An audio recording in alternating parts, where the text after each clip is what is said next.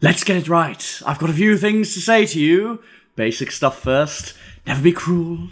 Never be cowardly. And never eat pears. Remember, hate is always foolish, and love is always wise. Always try to be nice and never fail to be kind. Oh, and you mustn't tell anyone your name. No one would understand it anyway. Except, and this is when the regeneration energy is reaching his brain, except children. Children can hear it. Sometimes, if their hearts are in the right place, and the stars are too, children can hear your name. Do you think he's Father Christmas? The Doctor? Yeah, do you think that's... He makes that red bicycle joke, doesn't he? Yeah, he does. I'm just basing that off, like, thinking about it, like, only children know you're true, etc., etc. That part for me, when he slumps on the floor and starts talking about, oh no, the children can hear it, that for me was when that regeneration speech went from terrible to, like, it was terminal. It was giving me an aneurysm to Yeah, it was cataclysmically written. And so for those of you listening who think you've actually cut in halfway through the podcast, this is indeed or halfway through Twice Upon a Time. Yeah, this is indeed the introduction to our podcast somehow. I'm not entirely sure why, but, you know, last year I opened with a... Not last year, yesterday.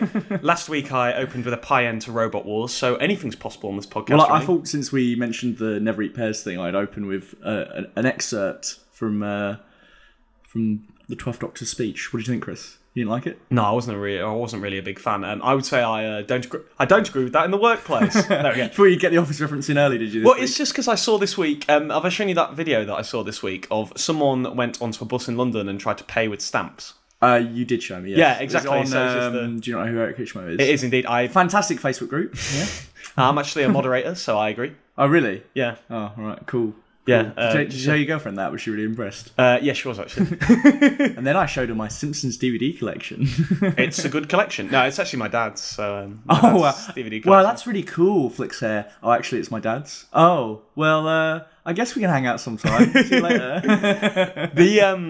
What was I going to say? I'm just amazed that someone would have the audacity to do that on a bus in public. Like, I wish I had that level of like lack of shame to, you know, commit that much to a character. I thought you had a lack of shame. No, I have intense shame. That's my issue. I live in a constant cycle of fear and anxiety. It's like 90% of my issues with my life come down to that. And we are now on the Full Fat Podcast therapy session. Chris, if you'd like to tell me... Well, I was about to say, it's actually quite relevant to this week's episode of Doctor Who, but...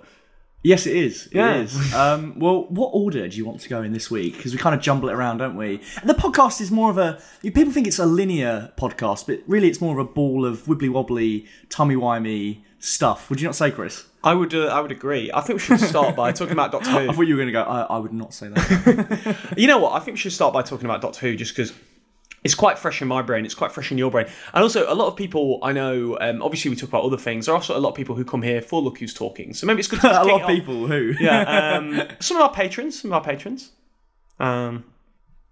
If you are here for Doctor Who, make yourself known now. Just let us know. Yeah, write into... I meant like right now, physically right now. Oh, right, okay, yeah. We'll know, we'll feel it through time.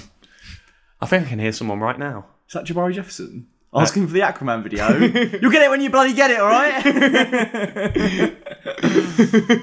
But yeah, Chris, what did you think of this week's Stocky Who? I thought it was a bit of a mess, to be honest. But that sounds like I hated it. I didn't. I actually quite enjoyed it. I just thought it was a bit like, actually, last week's Praxis. I felt like it had about 100 different ideas and was almost the antithesis of some of the issues I had with Series 11, which was there was so much going on. There were so many things jumbled together. I don't really think thematically it really cohered into like not necessarily a whole, but it felt like it was trying to have a message, and it didn't feel like, to me, it delivered it in the way that it was intending because it had too much going on at once. That being said, I thought it was very entertaining. So I'm a bit in two minds about it, in all honesty. In terms of messes, where would you rank it amongst Eton, Hot, and Lionel Messi? Probably Lionel Messi. That ranking system's absolutely pointless. So that doesn't make any sense. What do you mean? I said, where would you rank it in between those? And you just went Lionel Messi. Well, you said in between. I don't know what the scale is. No, mine was in order. I want you to rank it. Like that. So this episode being a mess. Yeah, it was just... Well, would you rather eat an Eton mess or watch this episode? Oh, I see what you're saying. Well, eat a mess, but I like eating mess. Right, Like, and would you rather go out to the movies with Lionel Messi? yeah, because I could sell the story. That'd be pretty cool. Like my night hanging out with Lionel Messi. That's a Lad Bible article. Okay, and how can I tie in a hot mess here? Well, I guess I'm a bit of a hot mess, aren't I, Chris? Would you not say? Yes. But and you like spending time with me, I go at the top. Wouldn't I? That laugh felt insincere, and I feel sad. Moving on. So I think it's worth talking about what we liked. I mean, what did you think of the episode first and foremost? There was a point in the episode where I thought it could be the best of the season, and then it kind of went downhill for a bit for me. I really liked the idea of these eternal cosmic beings that seem infinitely more powerful and more complex than both humans and Time Lords. I really liked when what was he called? Zelin or something? Yeah, I think so. God, the names are still no better, are they? They're still they're still fan awful. fiction tier. But anyway, yeah, when Zelin was like, "Oh, us immortals, we like to play our games," it felt a bit like Neil Gaiman's Sandman to me in a good way. I thought it was clever that he name dropped people like the Guardian. He mentioned the Guardians. He mentioned he mentioned the Eternals, which I find quite funny because obviously they're two Marvel IPs, but they're both genuine things in classic Who. And then he obviously mentioned the Celestial Toymaker, which kind of reminded me of the being in the Doctor's wife as well. Of these kind of like beings that exist outside of time and space that come into the universe to just play with it. And it's I think it's a very interesting concept. I always like it when Doctor Who goes a bit more cosmic, a bit more existential, and this certainly delivered that, because I thought they were such good villains to then waste in 49 minutes. It's a bit of a shame. I mean, villains like that to me could be like villains for a whole series arc. If you'd have had Zelin, and then the idea that these two planets are getting crushed together, and in between them is this prison where there's this other god, and he's trying to break her out. That could be a whole season for me. I really like that idea. And to have it sort of wasted in 49 minutes is such a shame, to move on to next week where we'll get something completely different. It's strange, isn't it? Because I thought... my first response was that should have been a two-parter because it was so dense. At minimum. And there was so much going on. And you know what it was for me? It was that it never really got going to explore what he was trying to sort of thematically do. You had throwaway lines about, like, that's why humanity are, like, the perfect prey because of all this anguish, all this fear. And you had these brief bits where the companions were confronted by the nightmares. What sort of frustrated me slightly here was that it made sense thematically, maybe, for Ryan to be scared in Orphan 55. Especially given the fact that he came off the back of that episode he questioned the Doctor about leaving someone to their doom. And that, for me, was probably the best part of that episode. Yeah. So it would make sense that his vision was maybe the fiery Orphan 55. And then Graham's was obviously his cancer and his wife Grace, strong themes that probably the strongest elements thematically of season 11 brought back into the series. But then Yaz's thing, again, it just came out of nowhere. And I understand they are really trying to develop her, and it was nice to add this element to Yaz where you think, oh, she was depressed, and maybe the Doctor travelling with us given a purpose. But it would have been nice if that had been seeded in sooner in the series. So it's not really criticism on the episode, but it was a bit like, I felt like it was a bit of a testament to how little we know about Yaz that they kind of just had to pull something out of their arse. Could you answer something for me? Because maybe I missed it. I watched this morning on my morning commute, so forgive me. They mark the anniversary of when she ran away. No, they don't specify specifically. Okay, so we've still got that to come. Whatever happens, whatever that is. Okay, because at the end when they went 3 years earlier, I was like, okay, so now we're going to find out what it is. You'd want it to be tied up in this episode, wouldn't you? Yeah, they are. I think it was. I took from it that it was not necessarily implied, but that it was something else that they marked the anniversary of, and it's her missing this important thing, which was also a theme in the episode, that travelling with the Doctor takes you away. And I mean, we said this in our Series 11 video. I've said this on the podcast before. Again, this week for me just felt like this example of like Chibnall being unable to tie these two kind of disparate things that he's trying to do, which is, fun, rompy science fiction and these hard emotional themes. I mean, look at even a mediocre, well, not mediocre, I actually think over time I've warmed to it, but a story like Aliens of London is 2 parts. Yes, it's silly with the Slovene, it's a bit ridiculous, but they still give you those awesome things like Mickey having nearly been arrested and, all these other things that really... It all weaves into the plot, whereas this one was, we've stopped the immortal gods, which really should have been a lot harder to stop. Anyway, we'll forget that. And now we've got an extra 10 minutes of character stuff, which doesn't really flow into the episode as well, does it? It feels very clunky to put that on at the end as like a coda. Exactly. That's what felt strange to me, was that it was just sort of like we'd got these two different shows, and I personally didn't feel like they succinctly managed to balance these themes of depression that they were trying to shoot for. It was weird, that, wasn't it? Because with Ryan's best friend, when he was saying, yeah, I've been having trouble sleeping a lot lately, and you know the way he was kind of acting erratically, and obviously there's all this like fantastical stuff going on, I thought what they were going to do for a second was have them all split up. Ryan's gone to go see his friend's acting weird, and you're kind of thinking, oh, he's acting weird because it's to do with the main plot like all the other characters. And then when he was like, yeah, I've just been feeling really off lately, I was like, oh, so Ryan's B-plot is actually just going to be his friend's depressed, and that's where we're going with this. That's kind of interesting. And then he goes, oh yeah, I've been feeling really off lately, and also there's this guy at the end of my bed every night, and it's like you've conflated being depressed with this weird sci-fi plot, and then at the end he's like, yeah, I feel much better, and also I need to go and get some help. Yeah, and it was kind of, for me, it was like these... It felt almost patronising in a sense of like, oh, well, the problem is we're like depression monsters because we make people spooky, scared kind of thing. I know it wasn't trying to do that. I'm not claiming that it was like malicious in any way in its intent, but I thought the fact that it was zipping around all over the place kind of muddled what it was trying to say, and I'm not really sure why there is something potent in the Doctor saying to kids watching all over the country, you know, these things that bring you down or these failures you might dwell on, you know, make you who you are. They're what make you great, and if you can overcome them, then and that's a fantastic thing. I mean, both adults and children alike. But I do agree with you. In a classic Chibnall fashion, it comes across really ham-fisted, and it doesn't quite jive with the rest of the episode. Yeah, and it also suffered from that thing as well that I think it was Nitpicks in their video on Chibnall's writing ages ago, even before Series 11 aired, pointed out that he did that same thing that he often... I know, obviously, this was written by Charlene James and Chibnall, so it's not... But for me, it stuck out like a sore thumb which bits were written by Chibnall. He clearly wrote the ending and the domestic scenes. Do you think, kind of like what happened a few times with Moffat, do you think Charlene pitched him this idea of the gods going to people's nightmares, and then he was like, oh, and I also want this arc stuff to happen, so I'm going to help write it, fudge the arc stuff in here, and then we'll just worry about the concept later, yes, and then we'll rush the resolution. Yeah, because that's his biggest problem, I think. And Moffat fell into Deus Ex Machina a lot, I think, with certain stories, but often there was something clever woven into the plot that kind of often, as much as it got fatiguing, there was always an excuse for the Deus Ex Machina, whereas Chibnall, it's always just a big red button.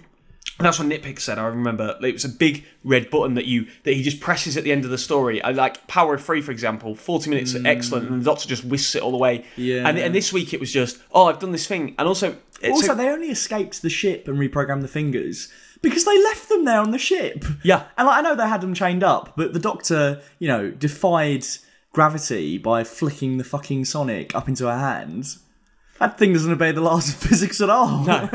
And also, like, Lisa, in this house, we obey the laws of thermodynamics. But what was that? Because them winning hinges on her being able to do that. She's just shaking her torso, and then suddenly the Sonic just flips into her hand. But that's what I mean. Like, that's bullshit. It never felt like there was real tension, because Graham was like, do you have a plan? She was like, I have so many plans. I'm just figuring out which one to do. Oh, yes, this one. And it just felt like, to me, like, It got worse as it went on for me, because I really liked the opening. I really liked that shot where the big clawed hand comes and takes that woman. I like that we started in Aleppo. That was an interesting location. It was nice to see it through the perspective of that other character, whose name I've now forgotten because she was given no development. And she doesn't actually say goodbye to the Doctor or the companions. You know what? I mean, it's eye-rolling almost, because I feel like this series has done so much what I would consider on paper course correction, and then almost the problems I'm having with it. And I'm not having problems with it. I think it's been an enjoyable series. I mean, I redid my series ranking that I do quite a lot the other day, and this series doesn't rank low for me. It doesn't rank high, but so far it's ranking quite, in the middle, and that's not bad. That's just, there's been some incredible seasons of the show, but like, what it is for me is I wanted more locations, but this isn't more locations. This is just randomly popping to places, and it's not really serving the story. Like, I want more alien planets and things like that. I don't necessarily just want to go, well, this is in Aleppo. Like Aleppo, RTD, you go to Pompeii, you get a sense of what Pompeii was like at the time. Yeah. You spend, a concerted amount of time there. Here, it's just like, Aleppo, we're here. Like, do you feel like you learnt any more about Aleppo? Tell me why specifically it was in Aleppo as well. Yeah, it could have been anywhere. Why was it that woman? It could have been any random Moffat, doesn't it? That feels more Moffat. Oh, we've gone to 1286 or whatever, and now we've gone over here, now we've gone over there. But he's done that a lot this season. I feel like he's been trying to kind of mimic the previous two showrunners in different ways. Like, like Fugitive of the Jadoon, where there's like an event happening in a small British town and, everything's going haywire, feels to me a bit more RTD. And then this feels a bit more like Moffat, where it's like multiple locations across space and time, this gigantic concept we don't have enough time to deal with, and then it's just over really quickly. Yeah, it's just I don't know, like, because it was entertaining, and I feel like I'm ragging on it. For me, I mean, my least favourite of the series was Orphan 55. Your least favourite was probably Praxis. Yeah, probably. Yeah. It's not even close. Like, I wouldn't even go like, oh, it's near Orphan 55 level. You would not say it was near Praxis level. For me, it's about on par with me for like Nikola Tesla's Night of Terror. In fact, I actually preferred Nikola Tesla's Night of Terror. I think Nikola Tesla's Night of Terror is better. But there's a lot of stuff to like in this episode. The fingers, that was great. I saw a GIF of that before I saw the episode this morning. I saw it last night and I thought, oh, that looks really, really cool. And then the actual episode, it was somehow even creepier than the GIF. When he stuck the fingers in into your the guy's ears, yeah. I thought it was creepy. It reminds me of the weekend when we were driving to Whitstable and I was in the back seat and I gave you a wet willy. Yeah. Do you remember that? Yeah, I do. Did you enjoy that? It was, it was the day before my birthday as well, so it felt very fitting. Just pointing out, I've not gotten you back. You've not gotten me back for that. Oh, no, but you know me. I mean, I was once described as someone who knocked across because my revenge is never physical. But I think this series has been a marked improvement. Where I'm placing it at the moment is 11 for me is still at the bottom. 7 is just above that. 10 is way above that. Mm-hmm. And then this is at the moment ranked above 10 for me. Would you say it's better than 10? I do think it's been more ambitious. I think it all hinges on the finale and what the Roof Doctor's going to be for me to place it above 10. But you say that. There's been nothing as good as Oxygen in this season. But it wouldn't sink it below 7. There's no way for me it's sinking below 7 now. Oh, no. Even if that finale is pants, it'll remind me of a bit like Hellbent, where I'm like, okay, that was a bit lame, but like we've taken a lot out of this series. And I'm like, you know what, even if you disregard the arc stuff, this series, like a bit like my gripes with The Impossible Astronaut, as much as I'm like, it doesn't deny how great After Spyfall Part 2 aired, and how fun that story was. And I could watch that again with Sacha Dhawan's Master. It doesn't take away from that. Fugitive of the Doom would feel a bit redundant, because what am I watching it for? But it was still a great hour of television. Nikola Tesla's Night of Terror was great. It's been really fun. And obviously next year we've got Chibnall building on those ideas. We've got Captain Jack probably coming back in a major way. So it's only looking to get better and better, hopefully. Yeah, even if it disappoints me at the end, I'm coming away from this series feeling positive. But at the same time, it's not quite the Moffat era, is it? No. It's not quite the RTD era. But it's not close to the RTD era. No. But what is upsetting is that the ratings are continuing to decline. And they are. And that is sad, but at the same time, they really screwed the pooch last year. Coming out the gate, this was a chance to get new people on board, and I think they fucked it. I think you'd agree with me. It was a terrible season, so why would people come back this year? But then I also see the trailer; it'd be more of the same, wouldn't it? Same Doctor, same companions, same showrunner. Why would you tune in if you saw last season? I also think it's arbitrary, but I do think a Sunday placement at 7 p.m. That's stupid. Because Saturday. Do you remember? I remember when it first came back. And it was 7 p.m, or it might have been 6... I feel like it was 6:45. I think when it came back, it was 7. Okay, so it was 7. Because that was before they started chucking it random times. And it was their prime time drama. Yeah. Even though it was aimed at kids, it was their prime time drama. And you know what? It was so successful that it gave them the confidence to commission things like Life on Mars. Mm-hmm. It did. Mm-hmm. You wouldn't have Life on Mars without Doctor Who. You know what ITV went and did? I know you didn't like it as much as me, but they went, we got to kill this and we'll put Primeval out. For the record, I don't dislike Primeval. I've never seen it. I just think it's funny... to riff on things that you like, that bring you happiness. Fair enough. I really enjoy Primeval, but do you know what I mean? Like, there was a real time, and then they commissioned things like Merlin off the back of this. I don't think being Robin Hood. I don't think Being Human would have got a commission. No. And I look at it now, and it feels to me, and I've spoken to people. Like, I mean, my dad said to me, that it feels like we're in the 80s, and it just doesn't feel like the BBC has that kind of same confidence in it. Not that maybe it did, and it's a real shame, and I don't necessarily think that's like, the BBC sort their act out. It's not even that. I just think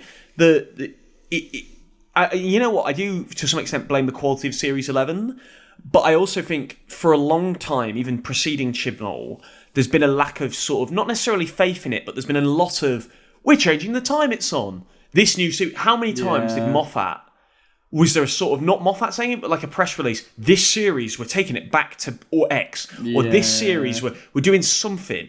And it's felt like, to be honest, ever since David Tennant left, as much as, Matt Smith brought a lot of popularity into America, and I love Series 5, it's felt like the marketing behind it has always implied, well, next year, that's the year. It's going to be like those Tennant years, and everyone's going to talk about it. And it's not the same. I mean, the way we process and absorb TV is changing anyway, but people saying that as being the reason why the ratings have declined, that is a bit of bullshit, isn't it? Yeah. They've declined because less people are watching the show, full stop. Less people are talking about it. You don't see the same sort of buzz as you did, even under Capaldi. No. Like, people just don't care as much. Not at all. And I think it is due to an issue with the writing, but I do think there's a lot to be said for, and there's plenty of people I know who are big Doctor Who fans who barely knew Spyfall was airing. Because the marketing was... we knew when it was airing, but I remember it was like maybe the 29th of December, and you mentioned Doctor Who being on that week, and I was like, oh yeah. Because it was piss poor marketing. Well, but also, did you care? I mean, it turned out to be a really good story, but did you think it was going to be a good story? No, I was going into it thinking it would be... I mean, we got blessed in a kind of way of thinking kind of... Resolution was a bit of an improvement. I thought it would be about resolution quality. I didn't expect it to be such a leap in quality. I mean, I've always believed, goodwill and word of mouth, it really does go a long way, more than I think people realise. It's often when, a movie sequel comes out and it's finally the good one, or, even with, Birds of Prey that just came out over the weekend, it's underperformed. It's not done terribly, but it's underperformed. People are going, oh, but it's great, and all the reviews are strong. Why is it not done as well? Well, because it's kind of a sequel to Suicide Squad, and everyone and their mums knows that film's awful. Well, it's the same reason Justice League tanked. Well, exactly, really, exactly. A Justice League film should have made $1 billion minimum. But if you're not into these movies and you don't follow them, and you see a trailer for Birds of Prey, and you saw Suicide Squad and you hated it, why would you go and see Birds of Prey? Even if it's a different director, slightly different tone, it's R-rated, you might not pick up on all those things just seeing a 30-second TV spot. And if you don't care about these characters, if you're just a casual movie fan, why would you be like, oh, they've really given it a good go this time, I'm going to tune in? It's the same thing with Justice League, as you said.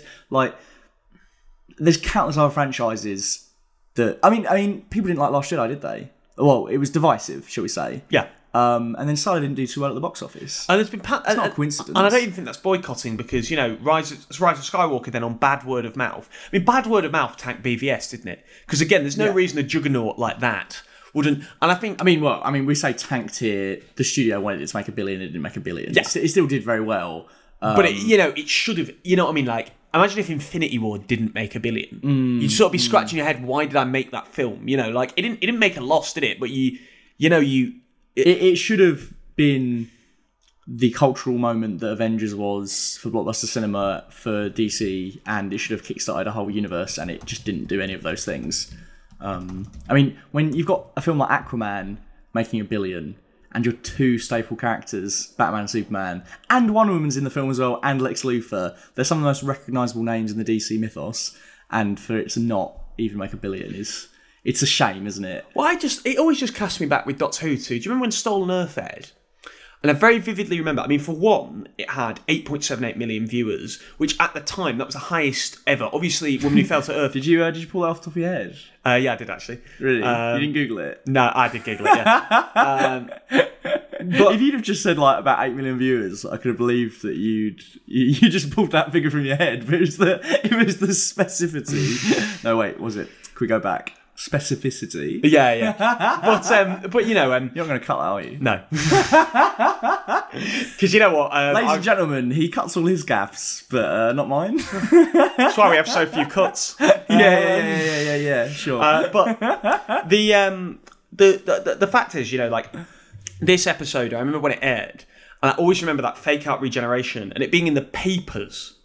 Not just the story was good, but Doctor Who has fans. The only press you ever get about Doctor Who with has fans going X is negative these days. It's Doctor Who had fans scratching their heads over Thing. Is Chibnall going to leave? Yeah, rumours. And it's like I get this series really has had a lot of mic drop moments, like the Master coming back and obviously Joe Martin's incarnation of the Doctor, and all these other things. And yet I sit here and I think, no one is really like the public conversation is just. I do at least applaud Chibnall for trying. He's clearly trying to create that movement again of like, Jack's back. Everyone in the playground is going to be talking about it. Everyone reading the papers is going to be talking about it. Oh, and there's this new incarnation of the Doctor. Oh, and the Master's back. And then, for some reason, we're getting another finale with Cybermen. We've not actually discussed that, have we? How do you feel about that? What, another Cybermen finale? With the Master? Yeah, well, potentially. We assume the Master's back, don't we? I mean, that would disappoint me on principle, even if the finale was amazing, if the Master doesn't come back. Do you think it's a real misnomer that they say the Daleks are overused, and then they keep going out of their way to try and, lighten their usage, and then the Cybermen have been done to death, and for some reason they just keep using them, and they don't even just get say a story a season. They've gotten the finale consistently, haven't they? 8, 10. This one, that's 3 finales. It's sort of frustrating. I mean, we covered this kind of in our video, but I'm sort of fed up every time they come back. Every time I think they've come back since. I'm just trying to get my history right here. Since closing time, right? The press has been, it's going to be this totally new thing with the Cybermen you've never seen before. It was, we've completely redesigned them for Nightmare in Silver.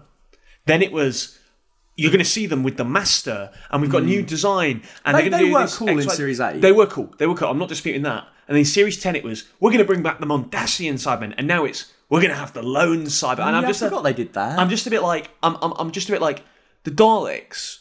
I do think there was a period where, honestly, I don't think they're overused per se. I think what they are is they appear a lot in underused roles. Like, I get why people get a bit fatigued with the Daleks in sense of, it was a bit fun, but why were they in the Big Bang? Like, just rolling around and things like that. Or why is the Doctor getting in a wheelchair going, anyone for Dodgems? Like, there's no fear level to them anymore, which you covered, nearly 2 years ago in Moffat's Dalek problem. There's no fear level to them anymore. I think the problem is, as well, at least RTD overused them, right? But Series 4, they're the end game of that series, aren't they? They're like the big bad. Everything's been leading to this. You find out what all the strands, what all the arc words have been leading to, and it's Davros and the Daleks. Yeah. Under Moffat, and again, it seems like with Resolution, they just pop up once a season, and there's a Dalek story, but they don't impact anything, do they? Nothing's happened in the Doctor's life which has been intrinsically affected by the Daleks. So why are they his number one villain anymore? If you were just going off of New Who, would you say they're his number one villain? They pop up a lot, but don't really affect his life. The Time War would be the only thing I would argue. But that's under RTD, and I feel like from Series 1 to 4. They're justified as his central nemesis, I think it's the decline almost of, they come back under Eccleston in Dalek, and he looks fucking terrified, doesn't he? Yeah. He looks like he's just, and I think that's contributes so much to the appeal of the Daleks is that they are a bit naff now in the design, but they really sold in that how despicable they were. The fact that he was screaming, banging on the door. The fact that he pushed the Doctor to go, why don't you just die? And you've got this character you're supposed to be rooting for. And then in the finale, they execute Jack. I mean, obviously he comes back, but they execute so many characters that you've just known and loved. People are absolutely horrified by them. They completely eclipse the Cybermen in Doomsday. When you used to watch it and the Daleks popped up, you knew shit was about to hit the fan. Whereas I can imagine watching, for example, Series 7, where they pop up in the opener and then they're never to be seen or heard from again until Time of the Doctor, and then they're kind of in Day of the Doctor, aren't they? But again, they're not really in Day of the Doctor, are they? They're there by virtue of being the Time War. Yeah, no, exactly. Time Doctor's such a clusterfuck. I'd forgotten that they're the people who hold out the war on Trenzalore. There's no good Dalek Capaldi story, is there? Anyone for Dodgems? No. Davros, I think, has some interesting stuff to play with in that story, but the Daleks are pure filler. Into the Daleks, not a seminal Dalek story, and then Rusty pops up in Twice Upon a Time. Do they have any stories in Series 10? They are very briefly in the pilots. Yeah. That's the problem, is they're always coming and going, or they pop up for a story, but nothing really happens. And he just kills them instantly. Yeah. He goes, oop, sorry. The Doctor says they're his greatest enemy, but he or she has never displayed that since, I'd say, arguably Journey's End. I would say Resolution was the only Dalek story in about the past 5 years where it's made you go with the Daleks, oh fuck. Which was mainly when it was out of the shell. Yeah. And that was really creepy and it was really unsettling. And it did something with the Daleks we've not seen before. I do think, actually, weirdly, off the evidence of just that story, Chibnall, I think, gets the Daleks better than Moffat. But I would honestly like to see a proper Dalek finale. It's going to. Well, I mean, they're in the special, aren't they, this year? But again, but I think that's continuing the same problem of like they pop up in a special or they pop up in a random episode. Like I'm talking next year, something's fucking with the Doctor, and it could still be an original storyline, something we've never seen before, something fresh is really happening. But at the end of it all, the Daleks should be in the finale. And they should be the ones that test the Doctor. They should be the ones that, like, no other villain in that season or for the last few seasons has screwed with her life in this way. And this is her test to her limits. Because if they're supposed to be her number one villain, why are they not doing that? The Master gets to do that. Whenever the Master pops up, you know, it's a big deal, isn't it? Yeah. The Master popping up in Spyfall, it's like, oh, shit. Like, she's got on her knees and he's choking her at the top of the Eiffel Tower. And do you know what I mean? Like, he is getting nasty. She is getting tested. Yeah, I know what you mean, yeah. Like, Series 10, the whole deal is about, can I change the Master? Series 8, she ends up being the big bad. And, you know, like, whenever the Master pops up, it's intrinsic to that series. And I don't see why we can't get that with the Daleks. Or indeed the Cybermen. Because they pop up in 2 finales so far, yeah. But they're not really the Cybermen's finales, are they? They're the Master's finales. No, they're not. They're not. But this is it again. It's just like it's going to happen again, isn't it? They're just going to be in the background. I mean, also, I'm a bit. Now that the premise has come out, I'm a bit intrigued about what this 2-parter is, but not almost in a good way. I'm a bit like, oh, this sounds like a clusterfuck. It's really clearly going to lead in from whatever the Cyberman appearances last in the preceding episode. Yeah, next week. I think we're getting it probably at the end of the story or something. Yeah. Or they'll appear in this story. Or as someone put on Twitter, which seems like, how do I put this? Not necessarily exciting, but like a reasonable approximation would be that at the end of this episode, the Doctor inadvertently gives the lone Cyberman what it wants. And then this finale is the consequence of her, quote-unquote, giving the lone Cyberman what it wants. What do you think it wants? I think a Hot Pocket. Or it could want what Woody Woodpecker always wants, a butterscotch finger pie. Do you want my actual prediction? That was my actual prediction. Okay. Why would you discredit my prediction by saying that? Would you like my actual prediction? Well, yes, but I want you to acknowledge my predictions first as actual predictions. Yes, okay, they were actual predictions. What do you think about the butterscotch finger pie? I don't think it's going to happen. Why not? I think it's utterly ridiculous. Don't care. Well, you're an ambassador for this podcast, so... Don't care. Don't care. Not well, I think you'll care when I tell you what the complaint is. No, don't care. Well, I think you will care. I mean, you're an ambassador for this hotel, so I think you'll... don't care. Not my shift. Well, the complaint was that I think your theory's ludicrous. So really, yeah, ludicrous gonna make a woman holler like ludicrous. Or... Yeah. Why don't you start going by ludicrous? You know, I thought about it, and I preferred going by Chibnall so that people think I'm Chris Chibnall. Chris Chibnall. Yeah. You know, you're my second favourite Chris. After Chris Chibsell. Chris Eccleston. Oh God. Okay, fair enough. But hang on, is there any other Christophers? Christopher Lee. Christopher Plumer. Christopher Walken. Christopher Plumer. Plumer. How do you pronounce it? Oh, that wasn't a joke. No. Oh, a plumber. Aye. Surely plumber. I thought it was Plumer. That's right. Well, as with all of your gaffes, your many gaffes, we'll cut this out. I know, we won't cut this out. We'll keep this in. Christopher Biggins. Yeah. What about Chris Columbus, director of Harry Potter and the Philosopher's Stone? Also discovered America. Same guy. I actually really like the Philosopher's Stone and the Chamber of Secrets. Okay. I really like his vision for them. I think Harry Potter would work better as a TV series, but that's for a different podcast. I think the Lone Cyberman is doing something very Terminator-esque. So I think it's going to do something, and it's going to be the last of the Cybermen or something. And she's going to give it what it wants, which is something time-travel-y. And a bit like in Wedding of River Song, the finale will be... Because it's talking about like a cyber war and like the remnants of humanity. And it was like an old empire, wasn't it? Yeah, kind of thing. I think we're getting a Terminator-style setup for suddenly... there's just these floods of Cybermen, and they're all... Because it looks rusty. So do you think possibly Mary Shelley... Are we saying kind of like how Robin Hood exists in this universe? Frankenstein did exist in this universe, and he's almost like ground zero for what the Cybermen become. And this Terminator has travelled back in time for whatever reason around the time that Mary Shelley encounters this Frankenstein monster, and then goes on to write about it in her book Frankenstein. That this is like the first Cyberman or whatever, and that's why he's come back. Yeah, I think it's something like That that. could be interesting. I think it's that, and the Doctor inadvertently plays into it, and then we flash to the present, and like the world is like this. Someone scourge. listening is going, that sounds so shit. I'm not saying. How about this?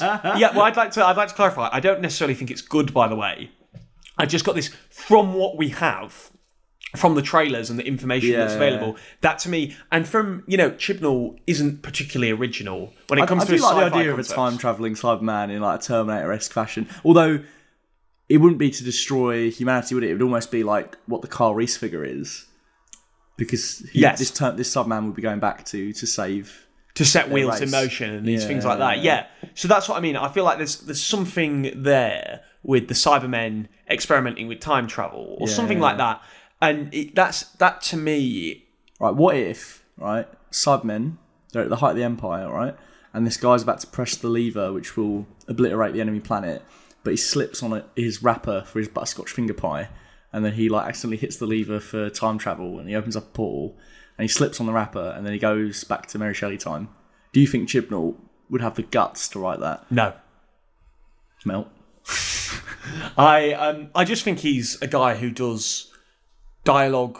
Well, sometimes he does it really wooden, but I'm mainly going off Broadchurch. Like, he knows how to write dialogue, and to some extent he knows about story structure, but I think sci-fi is his weak spot. And so I can see whatever this is with the Cybermen being a pastiche of another franchise, and to me it makes the most sense in my head for that to be Terminator, because it's such an obvious one to do. I could think of a better writer for the series. Who? Oscar winner Mr. Bon Joon-ho. Was that actually your segue? Do you want to do it again? Should we do it again? No, I actually quite like that. Finesse it? I actually quite like that. I've been in organic every week, so why should I judge you? Ladies and gentlemen, what you don't know is that was actually the 10th take. No, I'm joking. It's phenomenal. It's phenomenal that the Academy actually recognised this film. Beyond that, though, do you think there were any surprises in terms of the winners? I don't think so. Acting was clean. It was always going to be Joaquin, wasn't it? It was always going to be Laura Dern. It was always going to be Renée Zellweger. I thought Ford versus Ferrari picking up as many accolades as Joker was genuinely surprising. I don't know. I'm not that surprised that Joker got so many noms but didn't win. I think Academy voters, as much as we've seen on Twitter, some choice examples. Chris, would you like to I mean, it's just interesting to me because, there was an article that came out in the Hollywood Reporter about a sort of an Oscar voter who was going to expose their ballot, and what it really did was it left me worried, really, because pretty much everything. I think a lot of people felt after that Parasite had no hope in hell of winning. Yeah, I mean, it was things like I mean, there was there was one, the Hollywood Reporter, and I can't remember the other publication, and both of them it just felt to me like they just had missed the point on so many films. They said they wouldn't vote for Little Women because it was badly acted and confusing in the Hollywood Reporter, and they liked Parasite and they liked 1917, but they didn't really feel like they should win Best Picture because the Oscars should go to an American film. And so they were going to vote for Once Upon a Time in Hollywood because it was the most American. And I was sort of like, what on earth is this guy? How are these people having access? Was it the same person? Was it a collection of different people? It was one person in the Hollywood Reporter. Okay. And then a collection someone of people. said they couldn't understand Little Women, could they? Yeah, which is strange. Jumping. Which is strange to me because these are the same people who would praise a Christopher Nolan movie, which is way more complicated. Little Women literally has 2 time zones and they run in chronological order. I mean, it's such an easy film to understand. And it's so telegraphed what time you're in. One, because the makeup and the costuming is phenomenal, and the actors look visibly aged. But if you two, just pay attention to the story, it's fine, isn't it? but and the colour scheme, it visually indicates what timeline you're in. It's like obnoxiously telling you what timeline it is. I think they should have done like a rewind effect. But that's every time, every cut. It is that kind of thing where you go, why is this person, on the ballot? And then we're talking although clearly that person wasn't indicative of the voters, No. was it? No. Thank goodness. Even though they voted Best Picture Green Book last year. But yeah, I think Bong Joon-ho, fantastic filmmaker. I recently saw Mother at the Prince Charles Cinema, and it's incredible. Have you seen it? no, I haven't mentioned actually. it on the podcast. I can't remember if I mentioned it the week I saw it, because it was about 2 weeks ago now. I actually can't remember. I think it might have been one of the things that when we usually go through what we've seen that week, I missed. But yeah, that's incredible. Have you seen Snowpiercer? I have not, no. Oh, Snowpiercer is awesome as well. And then I've seen 3/4 of The Host. But yeah, I haven't seen Parasite yet, which is annoying. It's only just come out here in limited release in certain cinemas. Yeah. So we need to try and catch that, don't we? Yeah, I mean, it's kind of frustrating me in the UK when everyone's watched this film already. Well, apart from that and Ford v Ferrari, I saw all the Best Picture nominees, which I'm quite happy about. I was quite astounded 1917 got visual effects this year. I think it's deserved, though. And I'm glad it didn't win anything, screenplay-wise. Was it nominated for screenplay? It was definitely nominated for Best Picture, wasn't it? It's technically audacious. I just think for me, it had the ingredients of films that it was up for original screenplay. It had the ingredients of films that had kind of already had their moment in the Oscar sun. You had your one-take film win with Birdman. Yeah. So that novelty's gone, haven't it? You had your World War I film with Dunkirk, and it just sort of felt like, obviously, that's not a testament to the quality of the film or anything like that. Simply that the story of this Oscars would be boring. Nothing about 1917 stayed with me after I saw it. Some of the visuals are harrowing, but the story's so twee, I just couldn't get past it. And also, spoilers for 1917 if you haven't seen it. You don't care about spoilers, do you, Chris? No, never. It's a two-hander, and then once one of the leads dies, and it happens earlier than you'd expect, I think the movie gets infinitely worse, because then it's just this one guy going from like almost level to level in a video game, and then he'll meet like a different supporting character who's inexplicably played by a famous British actor, and it really pulls you out of it, and then that will happen again, rinse and repeat until it gets to the end. And the relationship they were building between the two soldiers before that happened, I thought was way more interesting. So it's a shame. I think Brad Pitt deserves to win for Best Supporting Actor for Hollywood.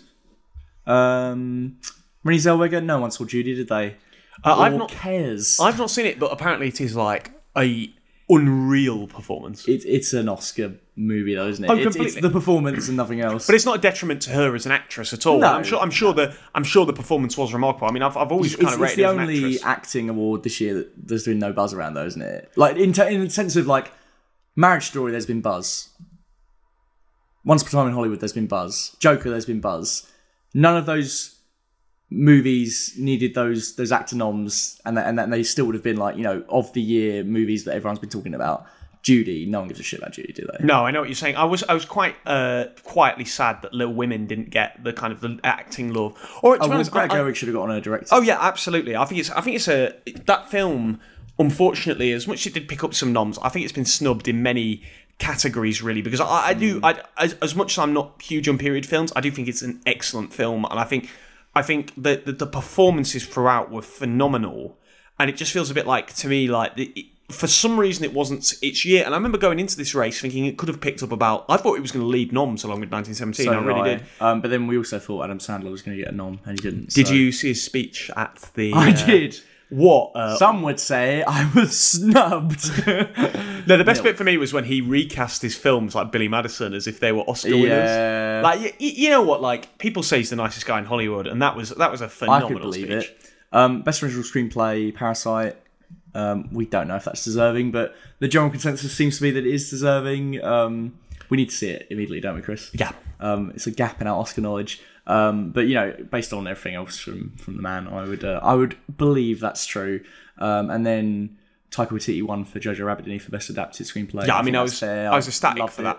I thought what that really said to me was that people who didn't get the film, I really felt vindicated. Yes. To some extent, that some people have accused it of various things and making light of the Holocaust, and actually for it to get an Oscar for its writing. Yeah. To me, and it's a fun film, but it's also got a serious message, and it was nice to see that recognised. As much as I did like Little Women, I do think Joker deserves it for score as well. The score is fantastic. It won for the things that I think it deserved to have a chance to win. And I'm glad. No one has talked about a piece of acting more this year than Joaquin Phoenix. And as I said last week, like, you know what? Like, the guy has been in some phenomenal films, and it's his time to win an Oscar. And I think the only person who was ever going to push him out this year was Adam Driver. and it wasn't his year.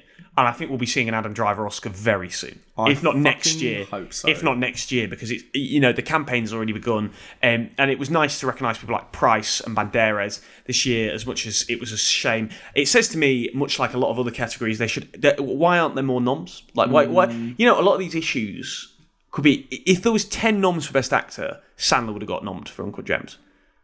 And in some of the in some of the leaked ballot things, people were saying, "Well, I didn't know who to vote for because it was so obviously Sandler. I can't believe that he's not won." Do you think Sandler would have stood a chance of being Joaquin if he'd have been nominated? Because I still think it would have gone to Joaquin. I think he would have been a tighter race for Joaquin. It would have been a more exciting. It would have been very tight. I think he would have won because it was the most talked about performance of the year. Yeah, and I think that goes a long way. I really think that always goes a long way. The only one that I'm a bit annoyed at almost is Toy Story 4, which I did like. It was such a weak collection of noms. But you know what it is for me? It would have been nice for Klaus and Netflix animation. It would have been nice for I Lost My Body. There's so many films that it could have been. I didn't realise that was the name of one of the noms. It sounded like you were just like in the middle of speaking. You just had the existential crisis. I've lost my body. No, like it's just a shame to me that Pixar dominates this category. And to be honest, when it first came about, rightfully so, they were making some utterly unreal films like Finding Nemo. They were making, Incredibles, WALL-E, Ratatouille, Up. I would never, Toy Story 3. You'll know this. Has Toy Story won Best Animated Feature before? Toy Story 3 did. Okay, so it's not even like finally the Toy Story franchise has been Oscar recognised. No, not at all. That's what I mean. Like it's not for me got any kind of reason to win other than it's Pixar, and it's a shame to me. It's how I felt the year that Disney won for Big Hero 6. Yeah. And I just sort of thought, why aren't we giving other studios a chance? And I thought they'd really changed their ways because I was so almost eye-rollingly ready for Spider-Man not to win last year, just because, That's just how the Oscars goes sometimes, isn't it? Because as much as it was awesome that Spider-Verse won last year, this year, Toy Story 4, who cares? Last year, Green Book won Best Picture, and this year, Parasite won. So, I agree. And some years you get your Moonlights, some years you don't. I was going to use Moonlight as an example. Can I just say I rewatched that recently, and it is fucking phenomenal. It's a fantastic film. It has some of the best acting in that final third part I've seen in any film ever. Yeah. Honestly, like, the performances in that film across the board are so brilliant. And like rewatching it, I was like, that was comfortably one of the best films of the decade. Like comfortably. I'd agree. It's such a well-made film. I know it's completely out of the zeitgeist right now, but it's just like, it is such a masterfully made film. And I really rewatching it. I've got so much time for Barry Jenkins as well. What's the other Barry Jenkins film he did that's really Beale good? Street Couture. Yeah, I've not seen that. I watched it very recently. It's a lot sloppier than Moonlight, but I think the emotional highs it hits are phenomenal. It really paints a chilling picture of what it means to be black in America. I think as well, watching as a white person, it's like it gives you a window into, do you know what I mean? Like how I feel every day just doing even the most mundane things. It's just one of those. Moonlight was just one of those films that I think now, having watched it a few times, it's just going to stay with me, and it explores these kind of issues that you have seen to some extent before, but in ways that you've never seen them before, with like a rawness. And you can tell everyone involved in it is thinking, they've read the screenplay and they think this is going to be a really talked about film, and I'm going to give it my absolute everything. And there are films like that where you can tell that everyone involved is having. You knew it was going to be something special. Yeah, you just really feel that in the way everyone's acting in it, and it's so beautifully shot. And everything. It just really. It joins the long list of Oscar winners for Best Picture that end the title in Light, followed by Spotlight. I was going to say, didn't Spotlight? Yeah, it was Spotlight and then Moonlight, wasn't it? Have you seen Spotlight? No, I haven't. It's by the guy that did the Adam Sandler movie The Cobbler. Yes. Which I think such a bizarre. I think it was literally The Cobbler, and then he did Spotlight afterwards. Can I just say, Spotlight is excellent. You should check it out. And when did you see Spotlight? it? Oh, did you see it at the time? No. When it won Best Picture, I watched it. I think I was. It might be. I'm trying to think place temporally where I was. Like, I can't remember whether Spotlight won when I was doing my final year of uni, You would say your masters, weren't you? Yeah, and then you were going to wreck me. And I was in my final year of movie, or when I first moved to London. You know, I have a masters. You have a degree. But I remember sitting watching it in my room because I was like, it just won Best Picture, and I was I'll watch it. And just sitting there and being like, this is great. Again, I'm surprised that you had time to watch that amongst the business of your masters. Oh, for God's sake! But it's such a step up from having a degree, isn't it? Really? Not really, no, not at all. But Spotlight is a great film. It's not as good as Moonlight at all. Would you say it's spotless? I would not. It's got flaws in it, but it's a well-made film, and the story itself is really, really interesting. I like the idea that is this right? That it doesn't go into like their personal lives or them outside the office. It's literally about like how did they investigate it, and this is what I did. Yeah, so it goes into the personal lives of like the people not involved in the newspaper, but involved it goes into the personal lives of the people who make up the story. But it's a bit like the report that came out this year with Adam Driver. I've not seen that. Oh, okay. I won't go into it. You should see it. Okay, you'll like it. I imagine I will. Actually, I do tend to like films like that. I think it's best to go in. Yeah, just like It does something that's really quite clever. Well, not clever, but more. It never tries to make them out to be heroes. It makes them out to be hardworking people with like a moral conviction, and I think that's so important because I think that's what certain films about these like great investigative journalism get wrong. Is try and make these people seem like superhuman people who did impossible acts, and actually this was just a really concentrated work of diligence. It's like there are a lot of true stories for things, isn't it? That once they get dramatised, it's almost as if the characters know they're going to have this moment in time. I mean, it's even like things like music biopics, like Bohemian Rhapsody. Whenever they're talking to their music producers, they're talking as if they already know they're going to be this legendary band, and they're talking with do you know what I mean? With such confidence about this album or this new single. And it's like, well, I doubt they would have been like that in the room. Even if they were confident in it, it's the way they're expressing their love for their own music that's really arrogant. That you just hate these guys, wouldn't you, if you met them in a room? Oh, absolutely. If someone came up to you and was like, yeah, well, other bands aren't Queen, and, you know, they've not even got a record to their name yet, you'd be like, okay, yeah, sure. All right, buddy. And one music biopic that you should check out, actually, if you don't like that kind of like fantasy kind of element, is Control, which is about Joy Division. Okay. And which is shot in black and white and is about Ian Curtis and his battle with depression. Okay. And he's absolutely so... Again, it sounds like I'm giving it the same praise as Moonlight. It's not as good as Moonlight, but it's so well acted and it's so stylistically interesting. It's not like any other music biopic I've ever seen.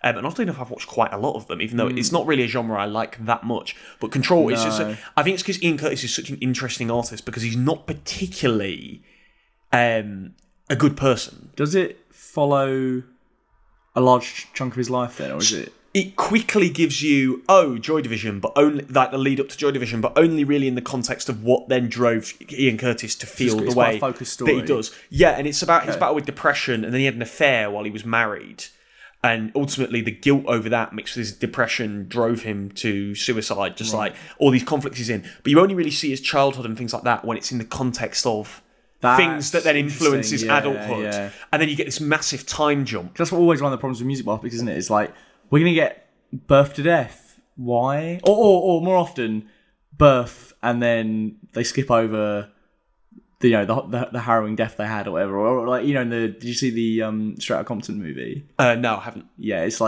just their rise to fame and how great they are, and it's not really very critical of them.